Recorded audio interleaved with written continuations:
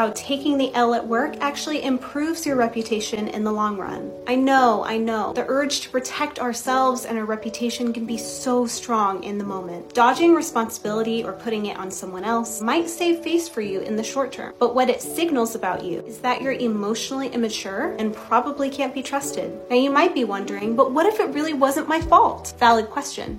My wisdom to you is to pick your battles. If it's a small thing, get over it and take responsibility.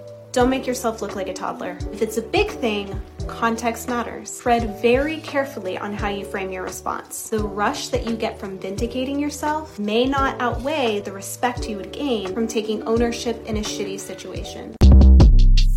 Shortcast Club